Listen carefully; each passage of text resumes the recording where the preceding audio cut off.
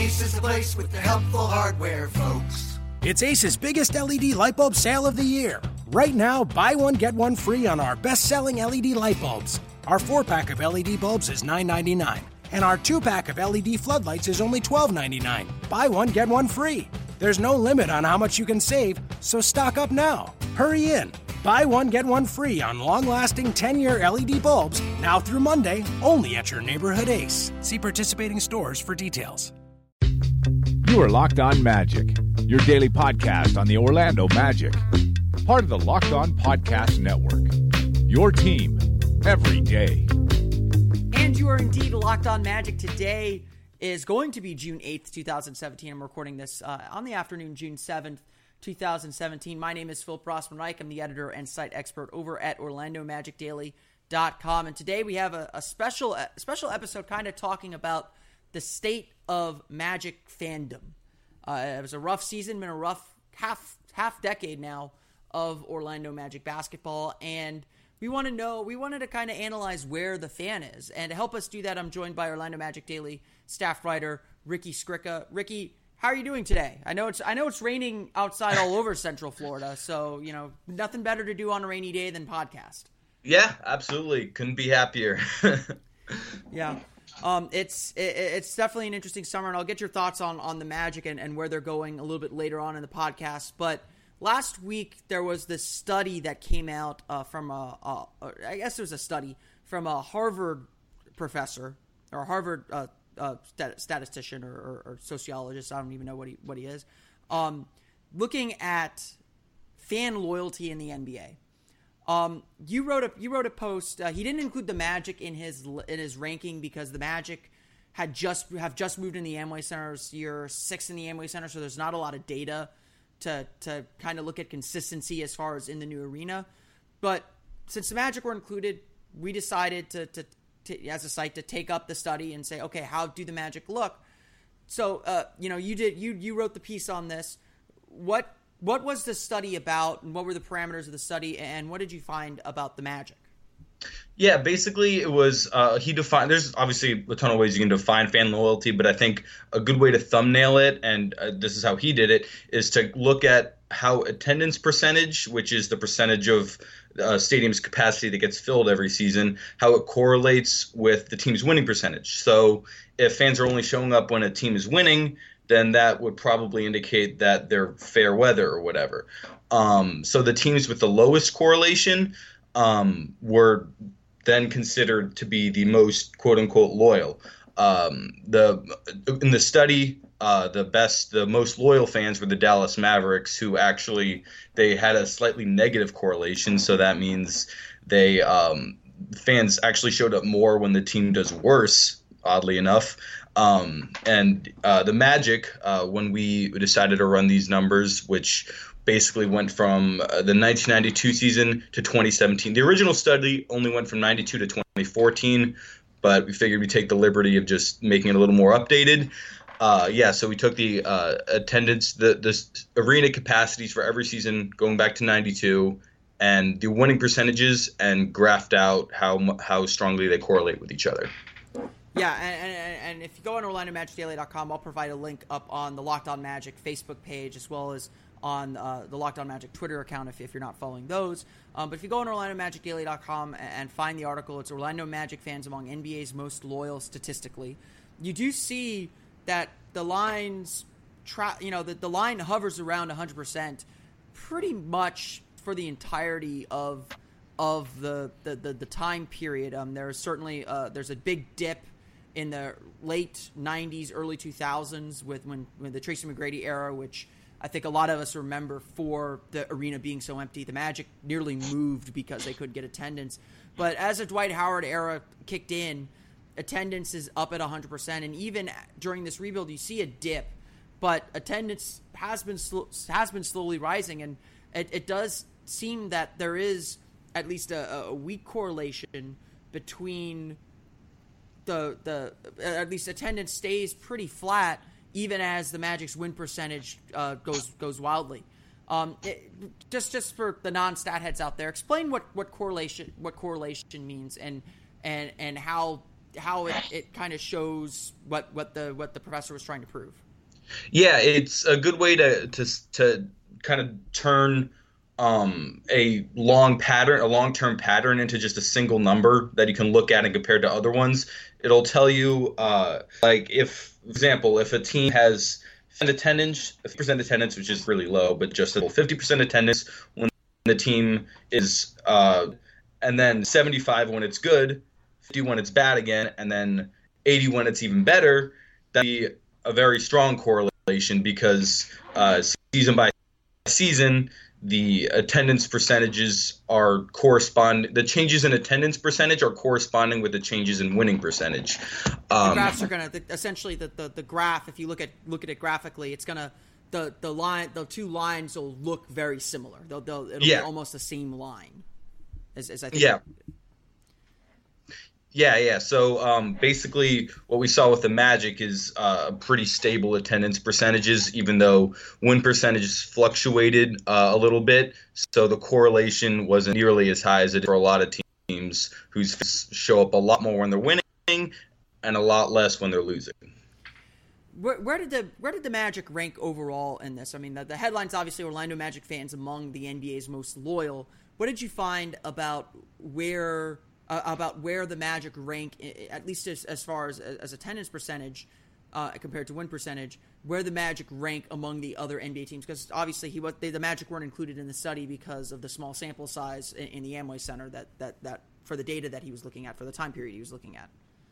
Yeah, and for those same reasons, we don't have the numbers for the Thunder or for the Nets. But for the teams he did do, the Magic are comfortably in the top 10, ahead of a lot of really well-renowned franchises like the Bulls, who always have great attendance. Well, not always, but usually have great attendance. The Lakers, the Spurs. The Magic were right up there with the most loyal fan bases in the entire league. But what I thought was really interesting was that if you just took the data from the last 7 or 8 seasons since the Amway Center opened, the correlation is actually extremely strong. In fact, if you ranked it among the 28 or 27 other teams, it would be by far the strongest correlation of any in the analysis that the Harvard writer did. So I thought that was pretty. Fans have been more fair weathered, or what does that mean exactly? Yeah. I guess more fair weathered, but because I think it's a little bit skewed because the first couple seasons in the Amway Center were so successful winning wise, and also drew a lot of people out. The attendance was actually, based on the data we have, over 100% in 2011 and 2012. But then when Dwight Howard left, it obviously went down significantly, as did TV ratings, as did winning percentage. But as the winning percentage slowly started to climb from 2013 to 2016, attendance also was climbing. So I think it's just a little skewed because of how small the sample size is, but I thought that was something interesting to look at either way. Yeah, it's definitely interesting to look at, and it is important to note that it is a small sample size. So when you do look at the 7 years within the Amway Center, I think it's frankly to be expected that the team was still – it wasn't quite a title contender, but still a playoff team, had Dwight Howard. You know, when you have a player of that caliber, you certainly have a chance to win every game. Magic still had a lot of excitement about them. And then, of course, the floor kind of all dropped out, and the last 5 years have been a little bit of a difficult slog to get through. But even with all that, Magic attendance last year increased. The team won 35 games. There was a little bit of optimism, and certainly there's a lot of playoff optimism at the beginning of the season. But the Magic still had, I think they reported 3 of the 4 top attended games in the Amway Center this season. Or at least the Magic are reporting that. And again, attendance numbers also are skewed. I think we're using announced attendance, which can be a little shaky sometimes too. That's the number of tickets sold rather than the number of butts in the seat. And you can only work with the data you have, essentially. So there are flaws in the data, and it's important to note that. But I would say observationally, it did seem like Magic attendance was very good for a team that was struggling as much as the Magic were. I would say that fans did seem more engaged with the team, both for good and bad reasons. I think fans were really, I certainly felt it, expressed a lot of frustration over this season. And so I do think that, while the Magic certainly have a lot of convincing to do to bring season ticket holders back, I don't think we'll see the effects of this season occur for the Magic until next season. And they may start a little bit slower attendance-wise, and if they can build up some wins, I think people will come back pretty quickly. And I think that these numbers show that, because the attendance line is trending up, and as the team seems to be trending down. From your experience, writing for the site and watching the team and observing the team, going beyond these numbers, what's your feeling on the state of the Magic fan right now? I think it can be summed up just by saying that it's the Magic fan base just wants to root for a winning product. They're there, they're ready. There are people in the stands that clearly want to be excited about stuff, and they are excited about stuff. I mean, even if he's not playing on a winning team, Aaron Gordon is such an exciting player to watch. And the Amway Center is one of the more technologically advanced arenas in the league. So there's a lot of different elements here that just give people reason for optimism on an individual basis. It just hasn't come together into a winning product yet. There's a ton of reasons why that has happened. We don't have to get into that right now, but and obviously there's the dynamic with Orlando City, who's also giving Orlando sports fans lots of reasons to be excited. And obviously, just as attendance has risen over the past 5 or 6 years since Dwight Howard left, TV ratings have been very unsteady. So that's also another interesting dynamic there, because while rising attendance would seem to indicate increasing fan interest, TV ratings kind of being up and down would kind of point you in the opposite direction. So it could also just be that people just love going to the Amway Center, and if they're not able to get that hands-on experience with the team, I mean, they're not winning. So maybe it's understandable why people would feel like it's not worth taking time out of your night to watch them, just in your home. I think if the team starts to improve, there's all the tools there, and there's the fans there, and there's the excitement that wants to, start to come out for attendance to start going through the roof again sooner than later. Yeah, I think I agree with a lot of that. TV ratings tend to be more volatile and more tied to a team's success on the court more than anything else. Obviously, to be kind of in the day-to-day slog of a season, this season was tough. We follow the team, to write for the site, but it's tough to get excited for an April Saturday afternoon game between the Magic and the Nets. I don't blame people for tuning out. And the Magic in, I think it was February, were reportedly had a 50% drop in local TV ratings from last year. And last year, when the Magic got out to that 19-13 start, had their most successful season in the last 5 years, they were reporting and kind of bragging about their high TV ratings. They were having some of the best TV ratings that they'd had certainly since Dwight Howard left, and even with some of the teams in that Dwight Howard era, there was certainly an excitement about it. And to me, the TV ratings do go with winning percentage. And so I think if the team starts winning, that indicia will come back up. But I think what was very clear from how things went this year, even with the increase in attendance, they had, I think the Magic reported 14 sellouts this year, which was the most in the last 5 years. I think all those indicators suggest that Magic fans want to be engaged right now. They want a reason to watch. They want a reason to show up at the building. And the only ingredient that I think is missing from an engaged and excited fan base is the winning product. Give the Magic fans a competitive team, and I think they will show up. When you look at that chart that you made, you do see a very noticeable dip in the line graph, and this is why I love this line graph, and I love the graphs that line graph that you made and the graphs that were included in the study, because they really do show some very interesting trends. I remember going to games in the Tracy McGrady era, and it was empty. There was a 500 basketball team. It was a playoff basketball team. They had one of the 5 best players in the league at the time, and the building was empty. And you can see that in the graph. The attendance is hovering near the 80% line. And there's a very clear era that this was happening, and it was the Tracy McGrady era. And the team nearly moved at that time. Obviously, now they're in a long-term lease with the Amway Center.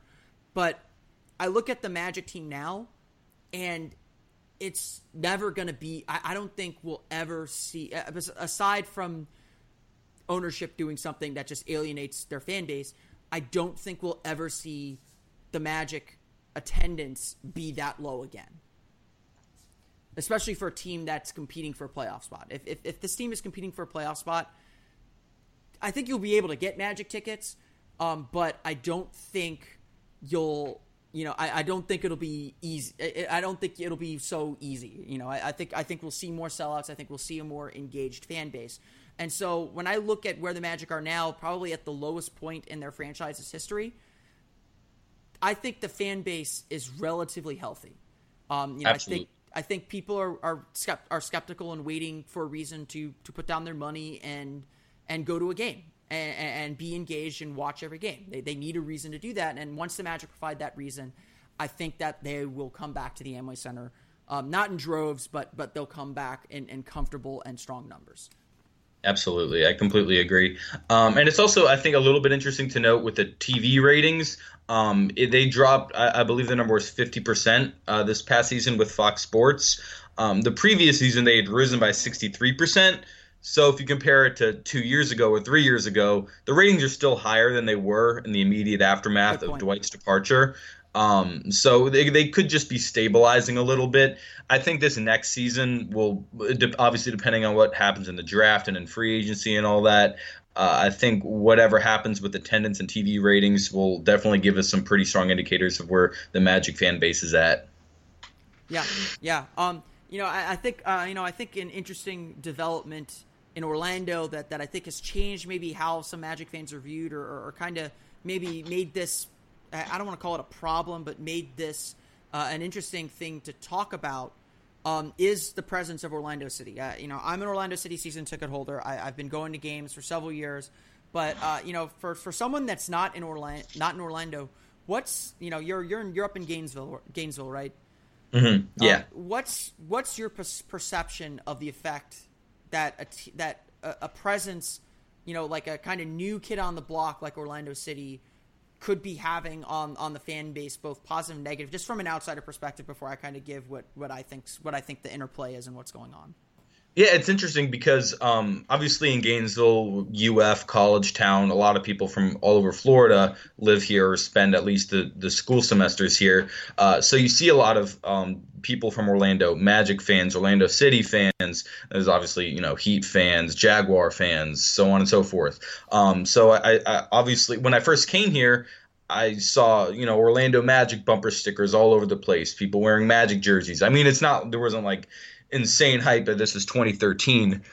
So Dwight was gone, so it wasn't, exactly a super playoff contending Magic team that people were rooting for. But, you could see that hype was still there, even in Gainesville. And now that I think that's gone away a little bit, at least to the degree it was when I first got to Gainesville. And now I see Orlando City bumper stickers a lot more than I ever have before. So I think just from that point of view, it's kind of interesting to see, all of a sudden the Magic have a very strong competing interest in their own city. And there hasn't really been that before. So now fans have the ability to kind of look elsewhere for that the excitement that they want their sports teams to give them. So I think living in Gainesville and kind of seeing where all these different people from the state of Florida, like what teams they're into, what sports they're into, I think that was a really interesting shift to kind of observe happen. Yeah, and I think that's definitely true. Orlando City, you got to give them all the credit in the world. Did a fantastic kind of guerrilla marketing job. They got those car magnets out to everybody after games, and they really spread like wildfire. Those that they have a very different product, a very exciting product, and I think a very complimentary product. I know that there are. I remember talking to some Orlando City fans, and anytime you brought up the Magic, there was kind of a scoff about it, that the NBA was just this, that the Magic were just kind of this corporate state environment. And generally, I think that's just the NBA. I mean, I think that's the way the NBA has decided to build their buildings, and frankly, the customer they've decided to emphasize is let's sell suites. That's gonna be our big money maker, and get those people closer to the basket, closer to the court, rather than kind of the boisterous, loud fans. You still see loud fans everywhere, and I think in the playoffs, that dynamic changes. I think you see kind of the more engaged, raucous, rowdy crowds involved in the playoffs. But generally, the NBA is a very corporate state environment, and so I think Orlando City certainly markets itself to a different kind of crowd. I mean, you're never going to see this pure standing section like Orlando City has, where it's, a whole quarter of the stadium essentially, or at least the whole end of the stadium is for hardcore supporters who want to shout and cheer. And that's kind of the soccer ethos. That's not necessarily in the NBA's DNA. So I think there is that little bit of difference too. But I do think Orlando City has put a lot of pressure on the Magic. I mean, I think that there was some bad timing for the Magic where Orlando City came along and got really big when the Magic were at their lowest. If the Magic are competing for a playoff spot, in the last 5 years, or competing for a championship in the last 5 years, it's not that Orlando City wouldn't be huge. Orlando City, I think, would still be huge. But I think a lot of the passion and a lot of the energy that you see from Orlando City fans would kind of move over to Magic via osmosis. I think we'll still see when the Magic get good again. Like I said, I think there is a very passionate fan base for Orlando City but they also love this city, and they want to cheer for. I mean, the Sox are first loves, and they're not going to come Magic unless the Magic give them a reason to come. Mm-hmm. I did think it was very interesting this year to see the development there was a small cheering section, but they were there every game this year up in section 113 in the lower bowl. In the corner of this, in one of the corners of the stadium, there was a solid 2, 3, 4 rows, stood the whole game, tried to start chants. And so I think that the Magic, I don't think they were affiliated with the Magic, but the Magic used them a little bit. They got them on the Jumbotron. It wouldn't surprise me if that becomes not more formal, because the Magic tried doing a formal cheering section to kind of mimic Orlando City, and it fell so flat. It was so contrived and so bad. And so I think it's better to have more organic organizations like that group. And I'm sorry if I get the section wrong, guys. I've talked to a few of them before. I noticed you guys, you're there. Keep doing yeoman's work. Keep doing the good work that you guys are doing to bring some energy and atmosphere into the Amway Center. We can. I'd be sitting courtside in the media section or up in the media loge. We could hear you. So keep up that good work, and I'd like to see that kind of program expand in some way, however it can. I don't know exactly how it's organized, but certainly I think there is a latent passion that, again, just needs a reason to spring forth.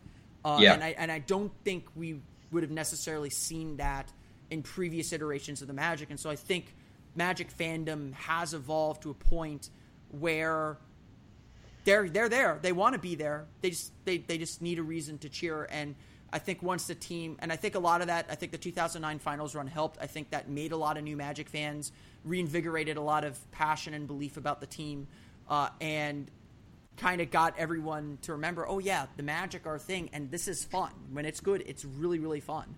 That was as close as it's ever felt to the early years, the first finals run. And I think that the fan base is more willing to jump on the bandwagon again once it starts rolling downhill. It's just been kind of a long slog up the hill to get back to a point where fans want to be a part of this thing. Yeah, and the fan support in Orlando doesn't have to be a zero-sum game. Absolutely. yeah, there are cities all over the world with 3, 4, plenty of sports teams, and they don't seem to take anything away from each other. I think the dynamic we're witnessing now, and you mentioned this, is that Orlando sports fans just want to put their excitement and they want to put their support towards something that is exciting and they feel is worth supporting. And the Magic just haven't really been giving them that over the past few years. You can't blame Orlando sports fans for wanting to spend their time and their energy somewhere where the product is new, it's refreshing, and it's more exciting. And I think in general, and honestly, something that's theirs. Like I think another issue the Magic face, and I think a lot of NBA franchises face this, is there are a lot of longtime NBA fans who moved to Orlando. Like Orlando is a transplant city, and so I think honestly, I think one of the reasons Orlando City has met so much success is that it gets everybody, because very few people had an MLS team. And so when an MLS team sprung up in Orlando, it was everyone's. Whereas with the Magic, a lot of people were Lakers fans. A lot of people were Celtics fans. A lot of people were Bulls fans. A lot of people were Knicks fans. Those fan bases already existed in Orlando, and the Magic were a 1A or 1B team. But when their team of their childhood came around, they went and cheered for that team. I think what's going to be really interesting with the Magic, and something that they really have to try and take advantage of, and I've seen some efforts to do this from their marketing group. Right now is the time when people my age and your age, I'm 28. I grew up with the Orlando Magic. Like I've never known Orlando without the Magic. People our age are beginning to get disposable income. People who only know the Orlando Magic, who grew up in Orlando as Magic fans, are beginning to get disposable income and beginning to say, I miss going to Magic games. I'm a Magic fan. I want to be a season ticket holder. We're just coming of age to spend our money on that. And you see the efforts the Magic are making to engage this fan base through the Fast Break plan, which is a plan that, you buy a full slate of season tickets for a lower price than normal, but you don't have an assigned seat. Your seat's assigned to you before tip-off, depending on demand and how many people are in the building. So, for the Warriors, you're probably going to be up in the nosebleeds, but for, say, the Nuggets or the Pistons even, you might be in the lower bowl. And fans, and that ticket plan has been very, very successful. I think it's won a few awards from the league and from marketing departments for how that plan is marketed and how that plan has been effective. And so I think that the Magic are in a position right now where they need to strike, and they need to really cement their relationship with younger fans who will be raising their own Magic fans. I mean, we're getting into second generation Magic fans now.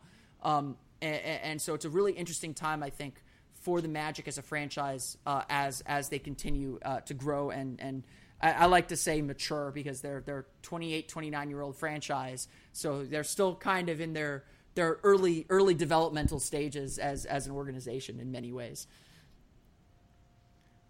Ricky, how do you feel about doing a live read? A live read? Yes, a live read. Of the article? No, not of the article. No. People need to go to OrlandoMagicDaily.com and read the article. I agree. I'm talking about a live read from our friends over at SeatGeek, because we're talking about tickets, right? Yes, and absolutely. While it's great to buy tickets from the Magic, sometimes you get better prices online, because buying tickets online for sports and concerts has been a confusing process for a long time, right? You've probably done it a few times. Oh, yeah. It's not fun.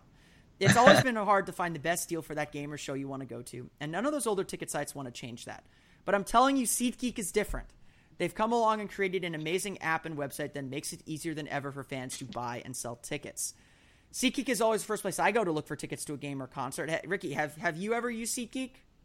I actually haven't, but I plan to use it for the next time I go to a concert, and that is not a lie. I am not shilling right now. Well, I've got a deal for you coming up, because everything about SeatGeek, if you've never used it, is designed to make life easier for sports and music fans. SeatGeek does all the price comparison for you by searching multiple ticket sites and ensuring that you get the best possible deal. SeatGeek does all the work, and you save time and money. And SeatGeek wants to help you get the most bang for your buck. That's why every ticket on SeatGeek is given a grade based on value. You immediately see any underpriced seats and be able to find the best deals that fit your budget. So when you go look for tickets to that concert, you'll see the stage, you'll see the seat layout, and there'll be all these dots on the screen. You find the green dots, the big green dots especially, that means you're getting a good price. And Ricky, this is the part you probably want to hear most of all if you've never used SeatGeek. Mm-hmm. My listeners and my guests get a $20 rebate off their first SeatGeek purchase. To get your $20 rebate on tickets, here's what you have to do. Download the SeatGeek app to your phone. Go to the settings tab and click add a promo code. Enter the promo code LOMAGIC, that's LOMAGIC, and SeatGeek will send you $20 after you've made your first ticket purchase. So download the SeatGeek app and enter promo code LOMAGIC today. And thank you for playing along with that live because they pay the bills. And SeatGeek's great. I say that in jest, but I have actually used SeatGeek, and I do really enjoy it. Their ticket selection is actually very, very good. I've taken advantage of that many, many times. We've talked a lot about attendance. We've talked a lot about how the team's performance plays into that and plays into fan engagement. But none of that's going to matter if the team stinks again. So let's talk a little bit about where the Orlando Magic are at right now. Obviously, disappointing season, going 29-53. How do you view the outlook for this team now that they fired Rob Hennigan, they fired Jeff Weltman? Where do you see this team sitting at right now as we get ready for the NBA draft? Well, you mentioned a little earlier about how people who grew up as Magic fans, pretty much the first generation of Magic fans, finally have disposable income to go to games on their own. So I think this is like the perfect time, especially considering the Magic of 4 draft picks in this upcoming draft, to start really honing in on a core. I mean, that's kind of been the case ever since Dwight Howard left, and it hasn't worked out super well up to this point. But I think with the refreshing of the front office, I think the Magic have a perfect opportunity to kind of gather their bearings, look at who's going to stay long term and who isn't, take advantage of this draft, and start building a new young core that people can really be excited about over the long term. And overall, I think for the next couple of years, the front office really should be valuing flexibility because, as we learned last season, patience is a virtue. And, it's not always going to work out if you just trade away your prospects and spend your cap space before the team is really ready to start winning. So I think right now it's okay to just get young, be young for a little bit, have cap space for a little while, see where it goes, and then cash in a few years. What are your impressions of Jeff Weltman? Obviously it's hard to get a good sense of executives, especially guys who haven't been in the lead chair before. But from what you've read or what you've seen from him, what are your impressions on him and what he's going to bring to the team? I'm really glad that Magic got someone who clears, a track in the NBA, someone who I think, Masai Ujiri and Toronto and what they were able to build. I think he's someone, this is just my opinion. I think that's someone who has a amount of respect from GMs around the league or front office people. And I think for the Magic and the position that they're in right now after Rob Hennigan leaving, so if they're able to sort of do anything remotely close they were able to accomplish in Toronto, which, some might not think silly of them given their, the sweep to them in the playoffs here. Went down to it, if the fans in that and get the stars they've been able to the team, it's exciting. If you ever watch a rap, people love them. I think in some ways are similar to fans and that are just chewing at the bit and support. If you look at Blue Jays games, you see that. So I think it's really a perfect opportunity for Magic to capitalize on what they have in Orlando, and even if that core doesn't result in some Warriors-like dominance, even if it's just a series of good, solid playoff runs, exciting basketball, good players, I think that is absolutely more than welcome. And I think that Jeff Weltman is a great candidate to bring that to Orlando. Yeah, and I think there's very much, and maybe Alex Martins is guilty of this too, because he said we want to build a sustainable winner, we want to compete for championships, which of course is what you want executives to say. But I think that there are still perception, maybe is the right word or the wrong word. There's still this feeling of, among many fan bases, of championship or bust. Either you're winning a championship or you should be tanking to get talent to win a championship. And I think sometimes we get lost in that and seeing what the Raptors have done, building a sustainable winner. You know they're going to the playoffs. They did try to get better. It's not like they didn't try to improve their team this year, and I think they'll continue to try and improve their team. They're in a very good place, and honestly, when I hear Magic fans say, "Oh, look at the Raptors aren't that good. They lost in the second round," I was like, the Magic would kill to be in the second round right now. Like you'd be so ecstatic to be in the second round. I'm not saying don't settle on the second round as your ceiling, which I don't think the Raptors did at all. But getting there is a victory in itself, and it's as much about the journey as it is the destination in sports and in these long seasons that we have. And I think Weltman's experience is obviously very, very, very good and something the Magic needed coming off of the Rob Hennigan era. You mentioned it a little bit. This draft is going to be really, really important. We've been doing plenty of draft stuff up on OrlandoMagicDaily.com as well as here on Locked On Magic. What are your impressions on, or what are your thoughts on where the Magic should go with the 6th pick? I think everyone senses that's a kind of foundational piece pick and that they can get a very, very good player at 6 this year. Yeah, absolutely. And I think, obviously the Magic need shooting more than anything. And there are definitely guys in this draft that can do that, like Malik Monk or, he might not be a 6th pick, but Lauri Markkanen, great shooter. He seems to me to be project more as like a 10th pick or in that range. So that probably wouldn't be our 6th pick. But in any event, I think it really depends on who ends up falling, because my read on the 3, 4, 5 spots, it seems like it could go any way. I mean, there's even murmurs that the Lakers might not draft Lonzo Ball with the 2nd pick. So for me, it really depends on who ends up falling to the 6th pick. My general philosophy with any draft is just to take the best player available and figure it out later. Worst case scenario, that player will have great trade value because everyone wants, a young hyped prospect, even if he doesn't fit with the team that drafted him. So I just say take the best player available. And, I think Dennis Smith Jr. also would be a great fit. Having another point guard would be – even if Elfrid Payton, maybe he takes some crazy leap that no one expected next year. Maybe the new front office sees him as the point guard of the future. Even if they do, it couldn't hurt to have another guy, even if it's just to back him up or split minutes with him. Even if Dennis Smith Jr. or whoever doesn't quite pan out, the Magic still need that secondary point guard, a secondary playmaker. So I think, that would be if he's available at 6th. I don't think you can go wrong with him. But in general, I say just take the best player available. Yeah, and I think when you're drafting that high, you have to take the best player available. And I think considering the Magic's needs, I think we all kind of agree the Magic just need a talent upgrade everywhere. The only guy that I feel really secure about building around right now is Aaron Gordon. Right. And even him, it's more of I think he can get to another level, and his time is running out to get there too, because they're going to have to pay him pretty soon. And his value is going to be really difficult to judge as well. So it just comes down to just increase the talent on the roster. You can figure out and move around the pieces later. Maybe, I've been kind of on this kick lately.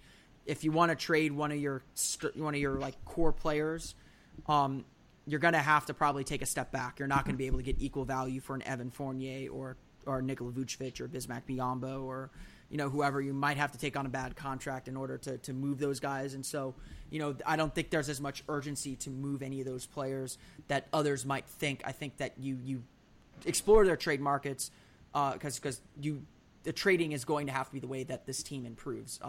Other than internal improvement, there just isn't a lot of money to spend this summer. It's like, I think somewhere around $13 to $16 million of cap room is what I have. And so there isn't a lot of wiggle room to improve the roster. And so Magic certainly have to explore trades of key guys, no doubt about it. and they also have to kind of think about, well, what is the end game here? Are we just trying to get out from under this guy's contract to free up some space for something else, or are we looking to get equal value back? And I think the reality might be that it's going to be difficult to get equal value back for certain players. So I think Nikola Vucevic is, as much as I like him, is a prime candidate to get moved because Bismack Biyombo's there eating up a lot of cap on the bench, and they probably want to see him start at some point, especially if they get the shooting that they want in the lineup.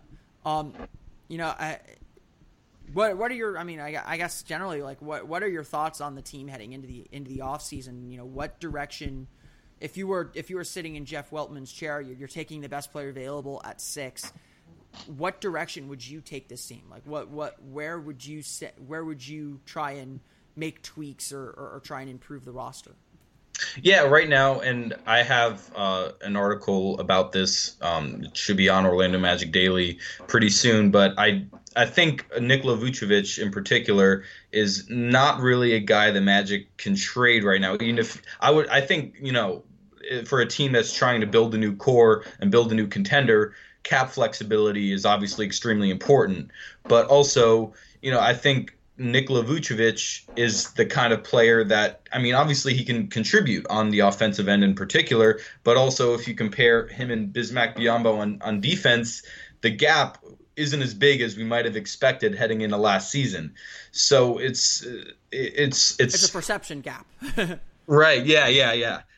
So the trade value I think you would get for Nikola Vucevic, he has more value to the Magic than he has to other teams, considering how big men are used in the league nowadays. So I think if the Magic tried to trade him, especially considering he has, I believe, 3 years and he gets about 13 to 15 million. I think he's got 2 years left on his deal. He's going to be paid $25 million over the next 2 years. Okay, yeah. And so I think that's gonna. I think he'll have more value when his contract, maybe a year comes off it, and people are able to see him as lower risk and just a way to fix their rebounding problems or maybe some bench scoring issues. I think he'll have a little bit more value then. So I think the Magic should hold off on that. Just sort of take their picks this year, see what they can do with them. Make sure they get playing time, first of all. Make sure they get a chance to develop and show what they can actually do. And then over the next few years, worry about creating more cap space to bring in free agents that can work with the players they draft in this year, next year, and so on. And, if they can turn Vucevic or Biyombo or Evan Fournier into more draft picks, then that would be even better because I think that's where we're at. Like you said, even Aaron Gordon, I wouldn't even necessarily call him like necessarily a foundational piece that has to be there for the long term. The jury is out on everyone to some degree, and I think it's going to be important to take these next few years to take these draft picks, see what those prospects can do, and then sort of judge what they're able to bring to the table and then decide who you're going to keep or not. But I think patience is definitely the key for the next season or two. Yeah, I agree. I don't think the Magic are in a position where they should trade players just to trade them. I think each player on the roster has some value, and it's kind of a chess game where I think you've got to be thinking maybe 2 or 3 moves ahead. But you're not going to upgrade talent with any of the players that you have right now, and especially with their salaries as they are. Elfrid Payton hasn't shown enough to have a bunch of suitors that want his restricted free agency rights. I don't think that he's necessarily in demand. You mentioned it in your article a little bit. The big man trade market is really oversaturated right now. There are a lot of guys that are very similar to Nikola Vucevic that are on the market that teams want to trade, and that's going to make it even more difficult, I think, to move Vucevic in a deal that is good for your team, that will accomplish its goals. And so, I think that the Magic, not that they should sit tight. They obviously need to make changes, but they need to be very discerning with what they do, and they need to have a clear focus of who they want, of the kind of player they want to get, number one, the kind of risks they're willing to take, number two, and number three, what that does for them moving forward. Because I think we all sense the Magic still want to win next year. They're not planning on making this a tanking year and making this a full rebuild. They want to keep trying to win games. They expect to improve on their 29-win season. And even if they get back to the 35-win level, that would be a success to me with the roster as it's currently constructed. Something that I think we'll kind of close out on this. Something that I've been kind of banging on a lot is the end of the season. That it aesthetically looked very good, and they probably were better aesthetically, but the results weren't there. How, if the Magic are going to be patient, and if the Magic are going to keep a lot of these same players, how do you evaluate the post All-Star break version of the Magic as far as what that means for the team moving forward? Yeah, well, I think it definitely, Elfrid Payton was just awesome, and I think he showed that he really can be. Maybe, he's not everyone's first choice for, your starting point guard, especially in a league where, point guard is such a valued position, and there's so many really, really incredible point guards in the league. But he showed that he can do a lot of different things, even if he's not necessarily the best shooter or defender. He still can bring the team a lot of value. So, I mean, the jury should still be out on him, but, the case definitely isn't closed. I think Nikola Vucevic also showed a little bit more of what he can do on the offensive end. He can definitely be, in my personal opinion, and I don't think he would be happy with this based on his quotes over the course of the season, but I think he would be great coming off the bench in that kind of role, especially since right now, as constructed, the Magic don't have a really steady secondary playmaker besides Elfrid Payton, and I guess we all agree the Magic needed to stagger lineups last year. I mean, I think we were all just sitting there just begging Frank Vogel, put one starter in the second unit, please.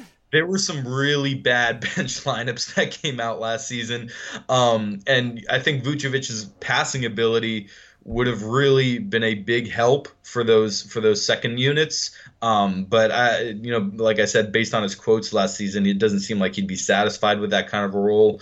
But either way, I mean, Aaron Gordon is such an incredible cutter. He's so good at finishing at the basket. That needs to be capitalized on. With just smart passing and sharing the basketball. He doesn't need the ball in his hand all the time to be able to be productive on offense. He can get to the basket without the ball, catch lobs, finish there. He can post up smaller players, obviously, also. But I think I've been looking at these numbers over and over this past offseason and looking for different cutters the Magic could sign in this offseason. And like statistically, Aaron Gordon was the best cutter in the league. His efficiency was just incredible on those plays. So I thought they capitalized on that a little bit more towards the end of last season. And even though it didn't result in winning quite yet, I think there are different elements of what the Magic were doing near the end of the season that can contribute to winning basketball.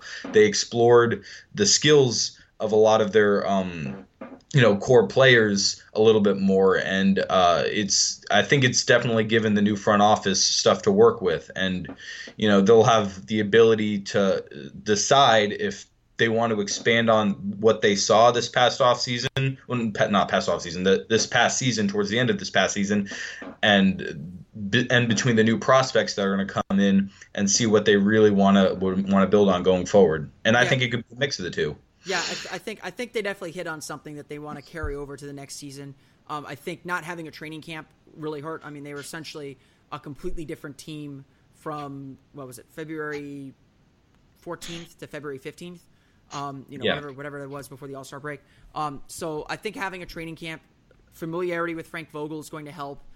So I think that they will improve just on that alone. And I think that, that have a better understanding of its needs now that's settled kind of on a sleeve can certainly fit players on there, and you can add more and get a little bit more competent and get defenses a little bit more. Also kind of tailored to fit the personnel a little bit, but I think they had the time to build defense into that team after the All-Star break, and their defense really suffered for it. So there are definitely still some big questions, but I would agree. It's definitely the end of the season was definitely a little bit optimistic. There were some warning signs, but not anything to ring too many about, because what happened before was pretty bad already. I think that's gonna about do it for us, Ricky. Let everyone know where they can find you. Yeah, my Twitter handle is @Scricca1, SCRICCA. It's weird Italian last name. And yeah, I write at OrlandoMagicDaily.com, so you can check out all my stuff there.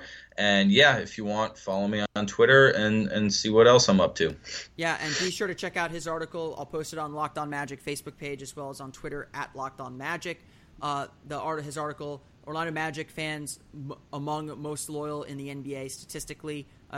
Read something like that. I closed my window on that.